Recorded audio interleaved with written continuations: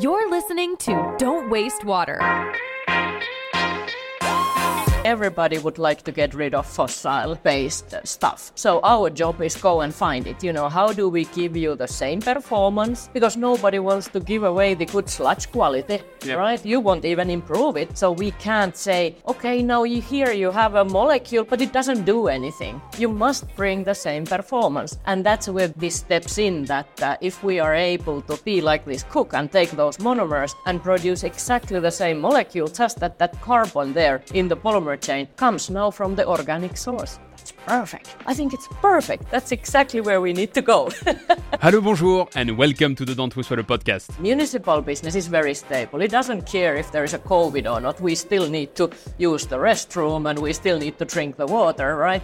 So that demand is growing very moderately, as we all know, a couple of percentage if we are lucky. So of course what we have been doing and we are doing all the time is trying to grow with the market, but also expanding to the new areas and finding these new applications if we can. I'm your host, Antoine Walter, and in today's episode, I'm delighted to welcome Tuija Pohjolainen-Iltunen as my guest. It's too simplified picture in my mind to say that chemical-free is always only good. Chemicals are really essential part of these technical solutions, and if you look today's regulatory world and requirements, we couldn't meet our wastewater treatment standards, for example, without chemistry. Tuija is President Water and Industry Segment at Kemira. Very often customers come with the new challenges. When the regulation change, for example, they might have a tighter requirements and then they wonder what kind of technological combination we should do to most cost efficiently and sustainably handle it. And then you need this understanding what the network can do. Because quite seldom you can nowadays, in my mind, solve problems with only one type of technology, not only with chemistry or only with equipment or whatever that might be. You better think wide and try to put those pieces of puzzle together. Kemira markets safe and sustainable chemistries that are part of a good life,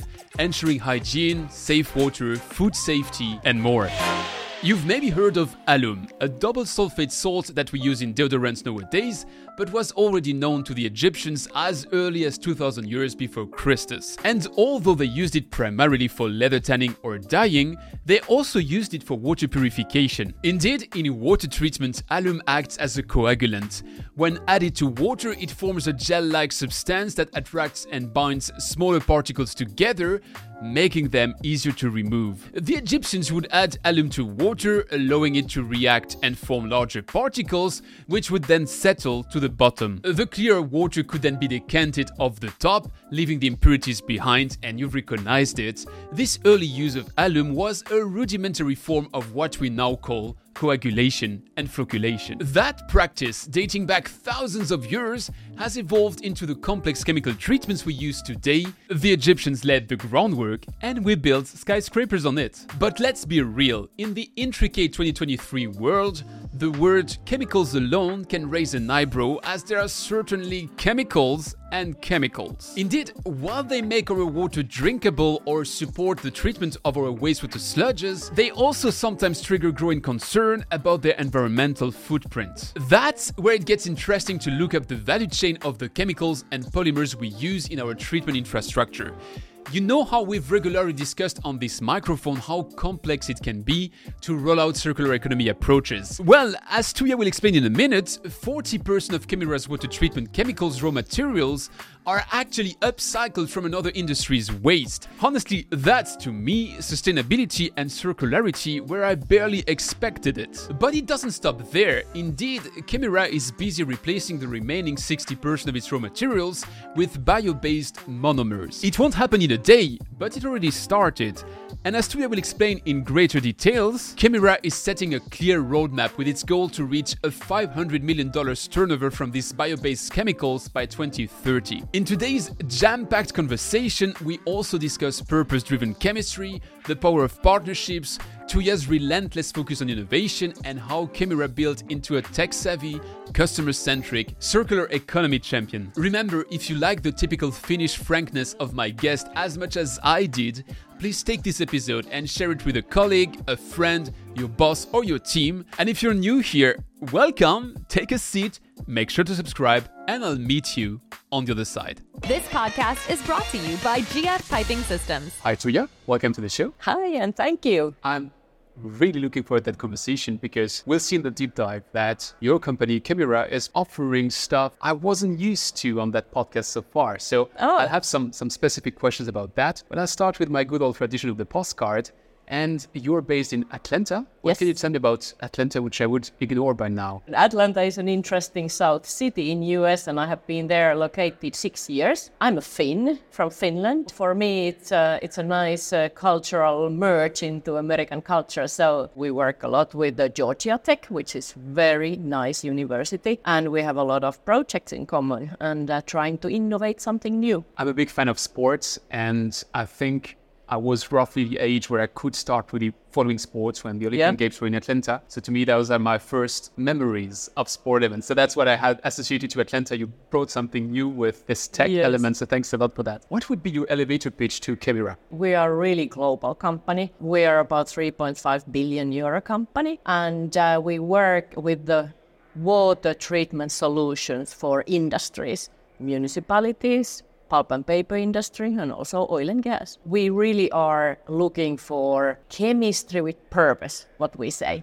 We want to bring chemistry there where it can aid the industry to achieve its targets. And nowadays, these water-intensive industries, they are really looking for this kind of resource efficiency, whether it's a fiber in pulp and paper making or saving energy, like we think about municipal wastewater treatment. You wouldn't like to waste the energy. Or you might want to optimize your logistic costs when you are discharging your dewatered sludge. So all these things are, for us, chemistry with a purpose. We want to be part of the solution. You used to be dealing with water at Kemira, then you went out of your way and went into pulp and paper. What a strange idea. Oh, but that's still in Kemira. It was Kemira's pulp and paper segment, so. And you're just back a couple of weeks ago into this water world. What's your role today at Kemira? I'm a president of the business segment Industry and Water. It's about 1.5 billion euro out of that 3.5 billion of the whole company. Across your 15 years with Kemira, right? Yes. You've been in different places, different countries, different applications. What are your top insights? What's built your path to today? When I started 30 years ago, I was really driven by these environmental topics already that time. I know nowadays it's very hot topic and young people do love it. I loved it already that time, and that led me to this path of being in clean technology and working with the water. So all my career, I have been one way or the other involved with the water treatment topics. And I have always thought that most important thing is the purpose. We need to work on something which has a good purpose. And that has led my way. I have been equipment supplier in the water treatment. I have been chemical supplier in the water treatment, different angles, but always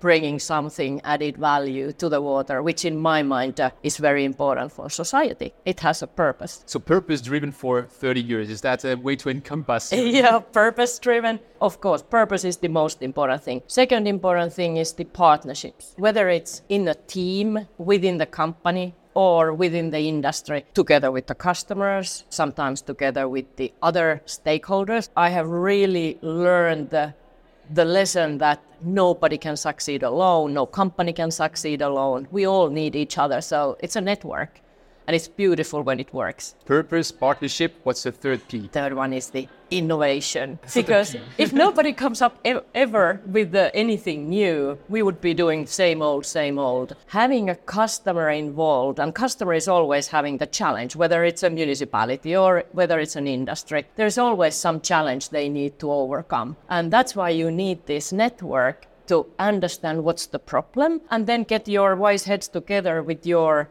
network to figure out the solution. And I think that's the beauty of creating new stuff. So customers love us and we love our customers for this reason, that there is this collaboration all the time. As you mentioned innovation, let me jump into that question. We're at the Blue Tech Forum, which has this tagline of innovation for impact. Yeah. What does that mean to you? It exactly means that we try to develop chemically aided solutions with the innovative approach. There is here in Blue Tech, for example, a presentation at some point of time where our team is introducing with Veolia the patented technology of Vivimag, which means that we are first precipitating phosphorus in the wastewater treatment into the sludge, and then with the magnetic way recovering it, taking phosphorus away from there where it doesn't do anything good, like going to the natural waters, so rather using it somewhere where you can do it. So that's one example of innovation we try to come up with. We have also some other very nice innovative ideas, and we are already working on those. Sludge dewatering, for example, requires today a lot of polymers and polyacrylamides. They are coming from fossil sources, as we all know. Would be nice to replace part of that carbon in that polymer chain with something bio-based. So we are already today having a solution for polymer which has monomers which are coming from the organic sources. So excellent development there, and will be very interesting to see how market will take those. There's a lot to unpack in what you just said. And we'll come back especially on the bio-based materials, Yes. because I'm really curious about that. But when I'm preparing for these conversations, I'm trying to understand what a company does. Yeah. Of course, Kemira is well known, but usually it's very hard to fit that into one sentence. Yes. It's not the case for you. I found a 7-word sentence, and you'll tell me if that one is Okay. true. Sustainable chemical solutions for water-intensive industries. Yes. 7 words, and I think I encompassed almost everything you do. When I look at your website, I found like 5 products. So you're a 1.5 billion company. I mean, the water Company is 3.5, Yeah. but yeah. 1.5 in the water and segment. All of that over 5 products. How's that possible? Well, world needs a lot of chemistry, that's for sure. Even if it's like a 5 products, it's a 5 product categories. Of course, we have thousands of products as such. So those are like a product categories, but it's more than just a product. It's solution. So we talk about applications, and applications include optimized dosing points, optimized dosing conditions, using digital tools to find a better way to apply the chemistry. Yes, customers and the world, industries, they do need chemistry to solve these problems. What is exactly what you're delivering? Because chemistry is one thing, but as you mentioned, you need to apply that, you need to understand what you're doing. So where does it stop? Where does it end? It's a certain type of service industry or service offering. So it has molecules, so it has chemicals, it has brain power, because before you can apply it, you need to know how to do it. And then in the modern world, when you want to optimize something,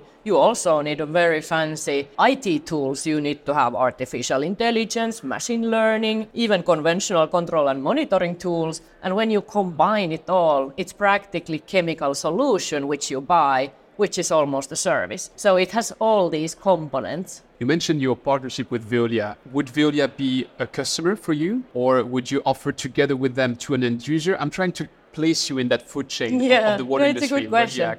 I mean, sometimes somebody is a customer, sometimes somebody is a competitor. Okay. Maybe not Veolia at the moment, and sometimes you're a partner finding a solution. And this Vivimag solution is a good example of partnership. It requires that magnet equipment solution, which is Veolia's stronghold, equipment technology, and then it requires that precipitation, so that the magnetic technology has something to take out of the solution, and that's Kemira's stronghold. So it's a perfect match in the sense that definitely not competing, but putting 2 solutions together after each other, using chemistry as an enabler to do something. So that is a typical way where we try to find partnerships. Same way we work sometimes with the customers, that they bring something, we bring something, and then when you put it together, then you suddenly have a solution. So that means that a customer would come to you and say, across your 5 product lines and the thousands of declination, I know exactly what I want? Or would they come and say, I have a problem with that specific step, find a Yes, solution? I think that's more typical. I mean, customers, unless it's an existing application where they know exactly what chemistry they need. So we do sell also a lot of only chemistry without anything special. Application is known. It has been maybe years and years there. Not everything is immediately innovative. I mean, it might be a normal phosphorus removal, precipitation after biological treatment, or it might be pre-treatment with coagulation. It's not always so special. So then it can be only chemistry. But then very often customers come with the new challenges. When the regulation change, for example, they might have a tighter requirements, and then they wonder what kind of technological combination we should do to most cost efficiently and sustainably handle it. And then you need this like understanding what the network can do, because quite seldom you can nowadays, in my mind, solve problems with only one type of technology, not only with chemistry or only with equipment or whatever that might be. You better think wide and try to put those pieces of puzzle together. I have a layman question for you. So Yeah. sorry about that. Yeah, no worries. When I hear chemicals, Yes. the first word that comes to mind to me is not sustainable. And you're marrying the two, sustainable chemicals. What does that mean? It means that the world needs chemistry. We are all about chemistry. We eat, it's chemistry. Of course, it's also biology, but the world needs chemistry, and not all chemicals are like a negative things. Like, for example, our coagulants, the key component is metal. And metal comes from the nature. In fact, 40% of the raw materials which Kemira uses to produce our chemical products are byproducts. For example, from steel industry, who has taken iron, made steel, and then they have part of the steel which is in their waste stream or byproduct stream. We take it, we use the metal from there and recycle it and use it for cleaning, for example, drinking water So it's or a wastewater. resource recovery from a It's a different resource industry. recovery, and that's already 40% of all our raw materials are coming from recovering other places. And now, as I mentioned in the beginning, that polymers, flocculants, we also there try to find, for example, these bio-based raw materials, which could then replace in these very conventional polymers, which everybody needs and which are absolutely needed in the world. For example, in sludge dewatering, there is no other substitution at the moment. Let me come back to this 40% which you source in this resource recovery. Yeah. How does that work? Does that mean you operate kind of a resource recovery plant at the outlets of a steel Yes. plant? In fact, our manufacturing plants are very often, you could call those almost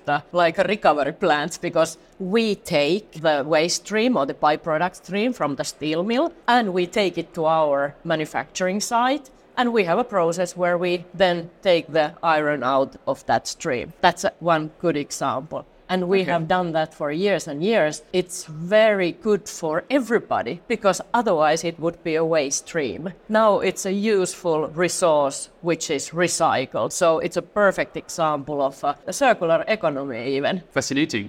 Yeah. So when you see companies nowadays in the water sector, and there are several who come to mind, I won't give names, it's not Yeah. about naming, but who are really promoting how they are chemical free, Yeah. what do you say is, yeah, maybe you missed the point.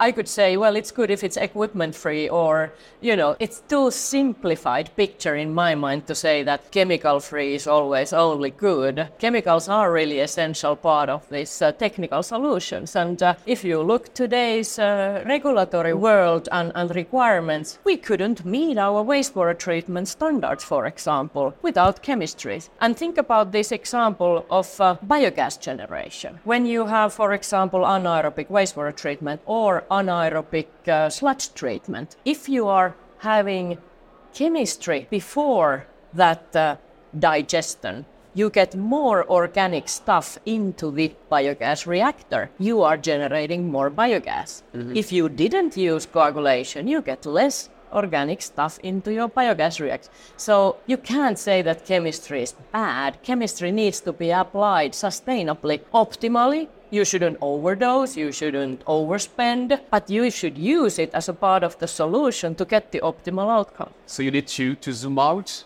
and to look at the entire picture. Yes. To get Exactly. a good understanding. And not only one Interesting. way. Yeah. You're a public company, Yep. which has a perk, which is it's pretty easy to track your results. Yes. And to see your sales. And actually, you Yes. had an impressive growth over the past 2 years. Is it Kemira which is growing in a pretty stagnant market, or is the market itself growing, and is there always more needs for chemicals in water treatment? Yeah, that's a good question. And of course, now last 2 years, as everybody knows, has been these very tough COVID years, and the demand in industrial side first went down because consumers didn't consume all industrial products as much as they used to. And now the demand has recovered, and industry tries again to come back. So part of this kind of volatility which we have seen also in the chemistry solution demand is coming because of these very strange times. But you recovered farm. But we have recovered, and the one thing which all industry has seen is that many raw materials got very, very expensive after the COVID when the demand picked up suddenly. Of course, every company in the world has tried to get the raw material cost increases into their prices, and so we had to do as well. But on top of that, it's good to remember that the municipal business is very stable. It doesn't care if there is a COVID or not. We still need to use the restroom and we still need to drink the water, right?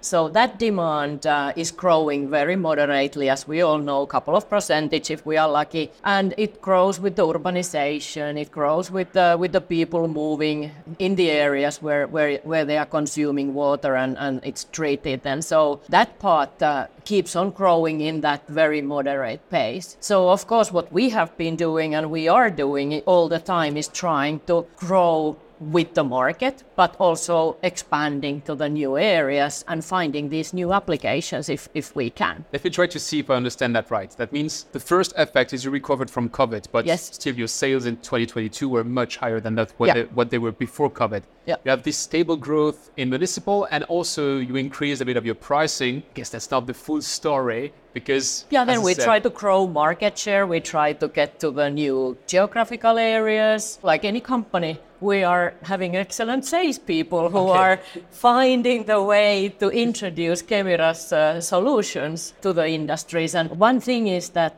our customer satisfaction is very high. It was high already before COVID and all these emergencies which people have experienced. For example, US faces often hurricanes and transportation challenges and damages. For example, in Texas, where a lot of chemical industry was located, they were frozen and a lot of supply was cut. Also in Europe, when electricity prices were skyrocketing, many companies decided to stop their operations. So end customers who need the products were scared that what happens to us if the chemical industry and all the other industries are kind of in trouble and not being able to supply. Of some reason, we are a 100 years old company, a bit more than 100 years. We have been formed 1920. We have been always one of the most reliable, and that's what the customers are recognizing. We got very high scores during these catastrophes and emergencies, and customers say, you are so reliable. You do everything to deliver, no matter what's the difficulty. And that's one of the reasons why I think we are successful also in growing, because many industries, municipalities, they need their chemistry. Otherwise, they can't one day just say, oh, we didn't get the phosphorus removal chemistry. Sorry, people there by the lake where the water is coming, we can't treat it now.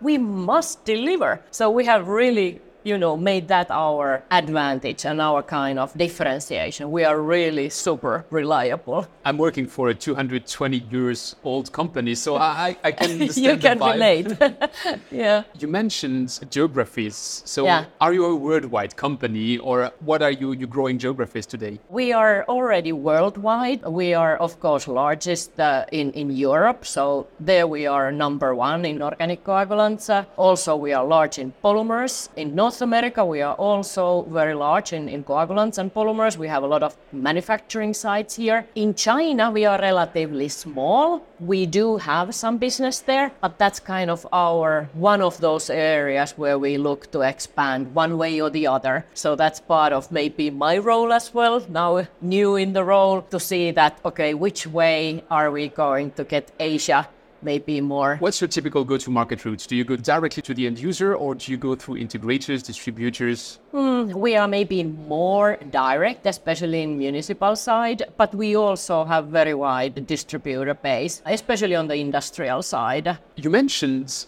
how one portion of your growth is the new applications. Yes. So what are typical new applications where a 100 years old company can still find new green fields? For example, this Vivimac, which I mentioned, recovering phosphorus, for example, would be a new application. Also, we are presently looking for solution PFAS and also the micropollutants in the wastewater. So there we are working on a solution and hopefully being able to commercialize it. We are already running trials and that's very, very exciting. There is always, especially regulatory driven needs, which will force us, like everybody else, to work together with the partners and find the best solutions. Those are good examples. I was trying to brainstorm a bit what could be one of these new applications for you. And we just saw a pitch from Greg Newblum from Membrane. Yes. Greg was a guest on that podcast maybe 3 months ago.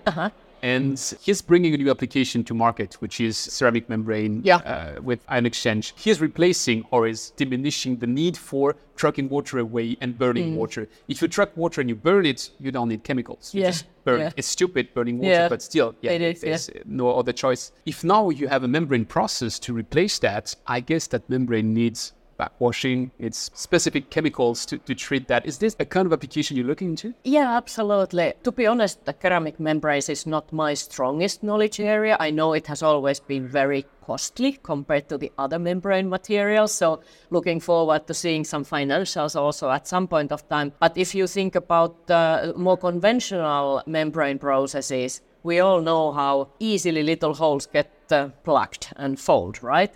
So most important thing for any membrane treatment is the pre-treatment. Chemistry is usually used in any membrane technology pre-treatment to take the biggest part of the potential fouling elements away and a lot of organics away. Definitely chemistry is part of a sustainable membrane treatment, because if you foul it, you use more energy or you reduce the life cycle of the membrane, because then you need to replace it quicker. So pre-treatment and then keeping the membrane clean, but it's better not just to clean the dirty thing, take the dirt out before it ends up there. You mentioned how you would be going into these solutions and how you act as a service provider. Yeah. If you have chemicals, I guess you need to dose those chemicals. Yes. You need to measure those chemicals. Yes. Is it areas where you're looking into? Yeah, absolutely. And that's good that you raise it, because I'm really enthusiastic about these digital solutions. I really see how everywhere, and this really was boosted my thinking when I was in pulp and paper side, where paper machine operators who want to take the water out of the paper fiber are really keen on using the big data and understanding, how we can increase the runnability of paper machine by controlling, for example, raw water quality. And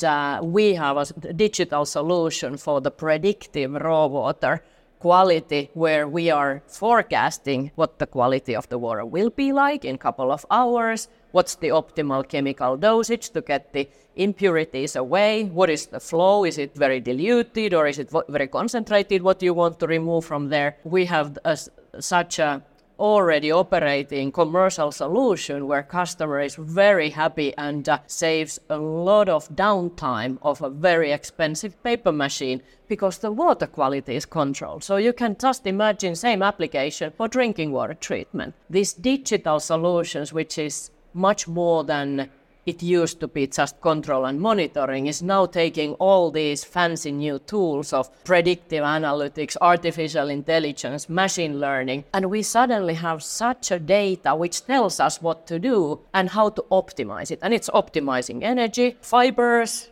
chemical dosage, it's optimizing everything, whatever. I think sky is the limit. We just need to learn to use it and make kind of understandable solutions out of it. So that's what we are looking into. Is that what you market under ChemConnect? Yes. Okay. Yeah, we call that digital platform ChemConnect, and we are adding their components. Of course, ChemConnect can be anything from simple level measurement of a tank, which is practically only monitoring, or traditional control and monitoring. But then it has now these new applications, which are predictive digital solutions, which are predicting what's going to happen and optimizing it. And I'm so happy here to listen that there's so many startups considering that domain. So that's the area where we are really looking for partners and kind of we want to work together, because this is going to be a big thing in coming 10 years, already in 5 years, already in this year.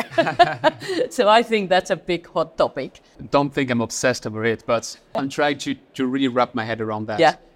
You're transforming into a service company. You're delivering something which is, at the end of the day, just a bulk product, which you replace now by a level of service. So why don't you just become kind of a service company which sells the results and not just the chemicals. Yeah, I mean, it's up to how you put it, right? It's how you express it. But the thing is, whatever you are, whatever you define yourself, it still has the same elements. It has the chemistry, it has the brain power to know what to do, it has that digital system, and then there is predictive analytics which tells you what to do. So yeah, you can call yourself a service. We call it digital service and digitally enhanced chemistry solutions. So I don't think anybody anymore wants to be just a service company with a lot of manpower standing and waiting that something happens. That's too simplistic and maybe too conventional way of thinking of service. So I think we think service needs to be modern digital service which helps to optimize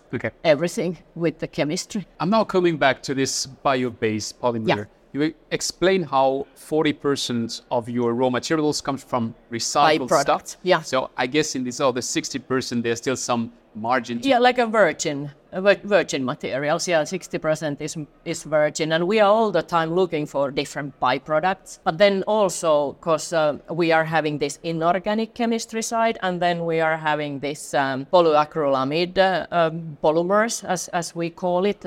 There we are looking for bio-based raw materials that we could replace fossil-based. Because nowadays polyacrylamides are coming from fossil, from the crude oil originally. And if you think the world's every wastewater treatment plant who has a sludge dewatering, they practically 90% has a polymer needed so that you can optimize the sludge dewatering and reduce the volume so that you can transport it somewhere with the as low cost of fuel as possible. So that would be great if we could replace major part, or who knows, all the carbon in that polymer molecule with the organic. So where do you get it from? What's a typical example of that replacement? We are looking for different sources. That's an area where there's a lot of innovation in the world going on. Our knowledge is mainly the polymers. We are producing polymers, not the components of monomers. So we are getting different monomers here and there, and that's where we put our innovation and the partners together to figure out, we call it biomass balanced polymer. So we take bits and pieces, almost like a pieces of puzzle from bio-based monomers and make them this polymer chain. Let me check if I understand that right. You're like a cook who used to cook with certain ingredients, and you still want to produce the same cake or a similar cake which has the same effect, but you're changing the ingredients from fossil-based to bio-based. Yes. And now you need to find the right recipe to rebuild the same cake. Exactly.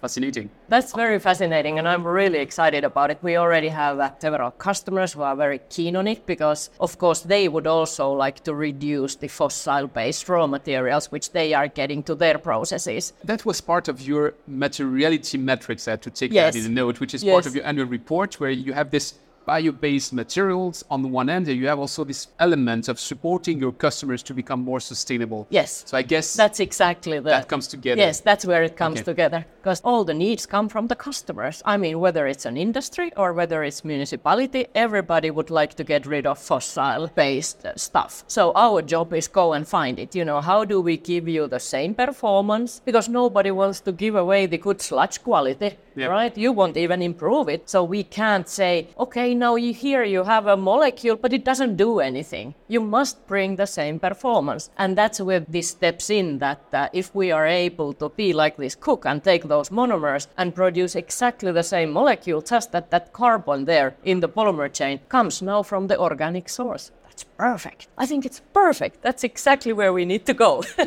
And this kind of R&D efforts, does it all happen within Kemira, or do you also have partnerships with We have partnerships, yes, definitely we have partnerships. And we put also a lot of our own investment, like you saw there in the Growth Accelerator, which we have launched this year. So we are heading for 500 million revenue coming from bio-based products in 2030. And 2030 is 7 years, it's there. 1/3 of your turnover, or what will be your growth by 2030? Well, it's for the whole company. If we are 3.5 billion, 500 should come from the fully bio-based. So of course, we 15%. already have now some bio-based, and in fact we do have, for example, paper side, we have products which are bio-based, but we want to increase. We want to at least double it. We are quite ambitious with that, and the Growth Accelerator is a key execution vehicle for us there. You mentioned how you didn't invent that, you stole it from your customers. Your customers were asking for it and you delivered on their ask. Yeah. Which kind of customers came to you and asked for that? It's the mega trend of the world, if you think. It originally comes from consumers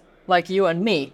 I agree with the fact that it's a mega trend. The thing is that there's whatever people talk about and there's what they do, and sometimes there's a dichotomy between the two, and it sounds to me like here it's about walking the talk and say it's not just about reducing fossil fuels, it's really about doing it. And what can we do? If we can turn our polymers into bio-based, then let's do it. It's a bit different than just saying, oh, I want to make good for the environment. I mean, that's a very concrete step. It's a very concrete step, and maybe it helps that nowadays companies, if you think industrial players, they are setting their own sustainability targets much more precisely. They want to reduce their carbon footprint. They want to reduce their fossil-based raw material share of the raw material. So it comes through the industrial players, and I think even municipalities are nowadays saying we need to take part of this into this decarbonization. Nobody is safe in that sense, so it comes everywhere. And when you have a solution to say that, dear customer, you say you want to reduce this, look at this is reducing it. So they are, of course, everybody is interested. And then in the end of the day, it comes to, of course, very much also to the regulation and how that develops, and then also that we do get those solutions to work. That's also, of course, extremely important. But like this biomass balanced polymer, these are exactly same performance as the fossil-based. So the molecule doesn't know where the carbon came from, and it's behaving like any carbon. Carbon is an atom, it's there within the molecule, and that's the beauty of that part. I'd like to open the last section in this deep dive, which is more about you. Okay. You explained in the beginning how you somewhat return to this water part of Kemira by taking on your new role. What is your key performance indicator? What is your North Star in this first weeks and first months into your new position? I'm a very business-driven person in the sense that my own targets in this role are exactly same as our business targets. And as you can notice, I'm very passionate about this water and getting things right and being part of the solution, having this purpose. I want us to win and I want customers to win. So I want our solutions be useful and adding value to the customer, and then us also economically, technically, people-wise, environmental-wise, doing it sustainably. So win-win, that's my target.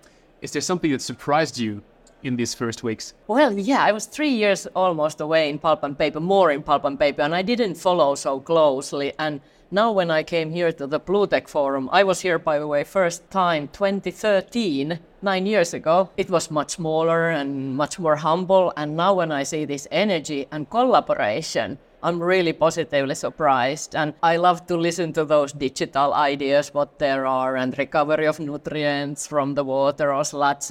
Maybe I'm surprised about the excitement of the whole water industry. That has increased maybe during COVID years. So we used to be like this ugly kids, kind of traditional industry. And now we're the cool kids. Yeah, exactly. We were not the hottest topic in the world, right? If you look in the future, what will tell you that you had a positive impact in, 5 years, for instance? Yeah, it's this win-win. We have happy customers who have new solutions, they meet their targets, and we make good business doing it, and we have these very engaged, clever people who want to work on these water solutions, water chemistry solutions combined with digital and whatever we need to combine into it. That's when we have succeeded. Then I have succeeded as well. Well, very clear. Thanks a lot for your openness in this deep dive. To round off these interviews, I have some rapid fire questions. Okay. So let me transition to that last section.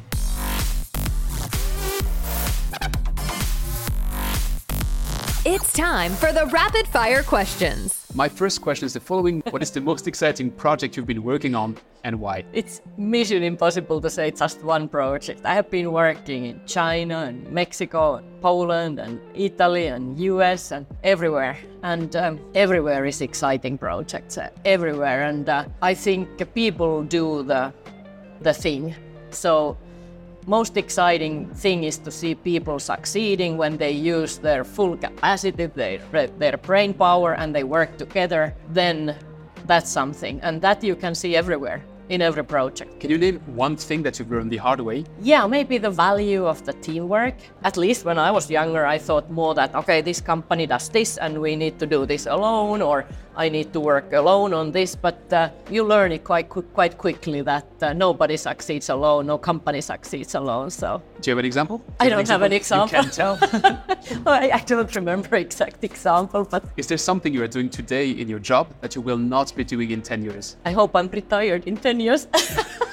I had that conversation with Andrew Benedict, and Andrew Benedict had this fascinating path, taking Xenon to the place where it got sold to GE, and he went on retirement for 6 months, and then he got bored and he came back. So every time I see someone passionate about what they do tell me, oh, I won't be working, I just you don't believe it, right? Yeah, well, what I won't be doing after 10 years is I hope I will not be flying around the world so much anymore. That might be already good enough. And I get it. If you, by the way, you offer me a good transition to explain that maybe if you see a difference in sound compared to what we usually have, it's because I was flying to come here and my microphone didn't arrive. So I get how one might want to reduce the travels. Yeah, exactly. What is the trend to watch out for in the water sector? It's this digitalization. I mean, I'm 100% sure that will change everything we do, not only in water, but especially in the water. So we need to be on top of developing so many new applications to optimize everything. We can't afford anymore, let's just get it good enough. No, everything needs to be perfect and optimized. So I think we are going to see really a transition to the digital water. That's what I think. If I instantly became your assistant, what's the number one task or mission that you give me? I would send you to end the Ukrainian war. Because that's a waste of brain power, human power. It's not in our hands, I know. But when you ask it like that, that's what I would like somebody to do. Number one, we need to end such a senseless killing. I'm not sure I have that power, but but let's try whatever ways we can. On the lighter note, would you have someone to recommend me that I should definitely invite on that microphone as soon as possible? Well, I think that Veolia contact, who has been working with us in this Vivimag, recovering phosphorus, I think he would be a great target. And if you need his name, I'm able to find it, Damien Cazalet. Maybe he would be a good guy to talk to. I'm recording with Veolia later today, so maybe... Oh, you are? Maybe he's there. Maybe. Maybe. Who knows? Perfect. Well, it's been a pleasure to have that very open conversation. If people want to follow up with you, where can they reach out the best? My name is so easy, Tuija Pohjolainen-Hiltunen. You just look for it in Kemira and send me an email and let's connect. So email is your primary? Email is best, probably. Perfect. Yeah. So as always, that will be in the show notes. So if someone wants to follow up with you, absolutely. they will That's fine. the link. Thanks a lot, Tuija. Thank you. I hope to talk to you soon. It was lovely meeting you. Thanks.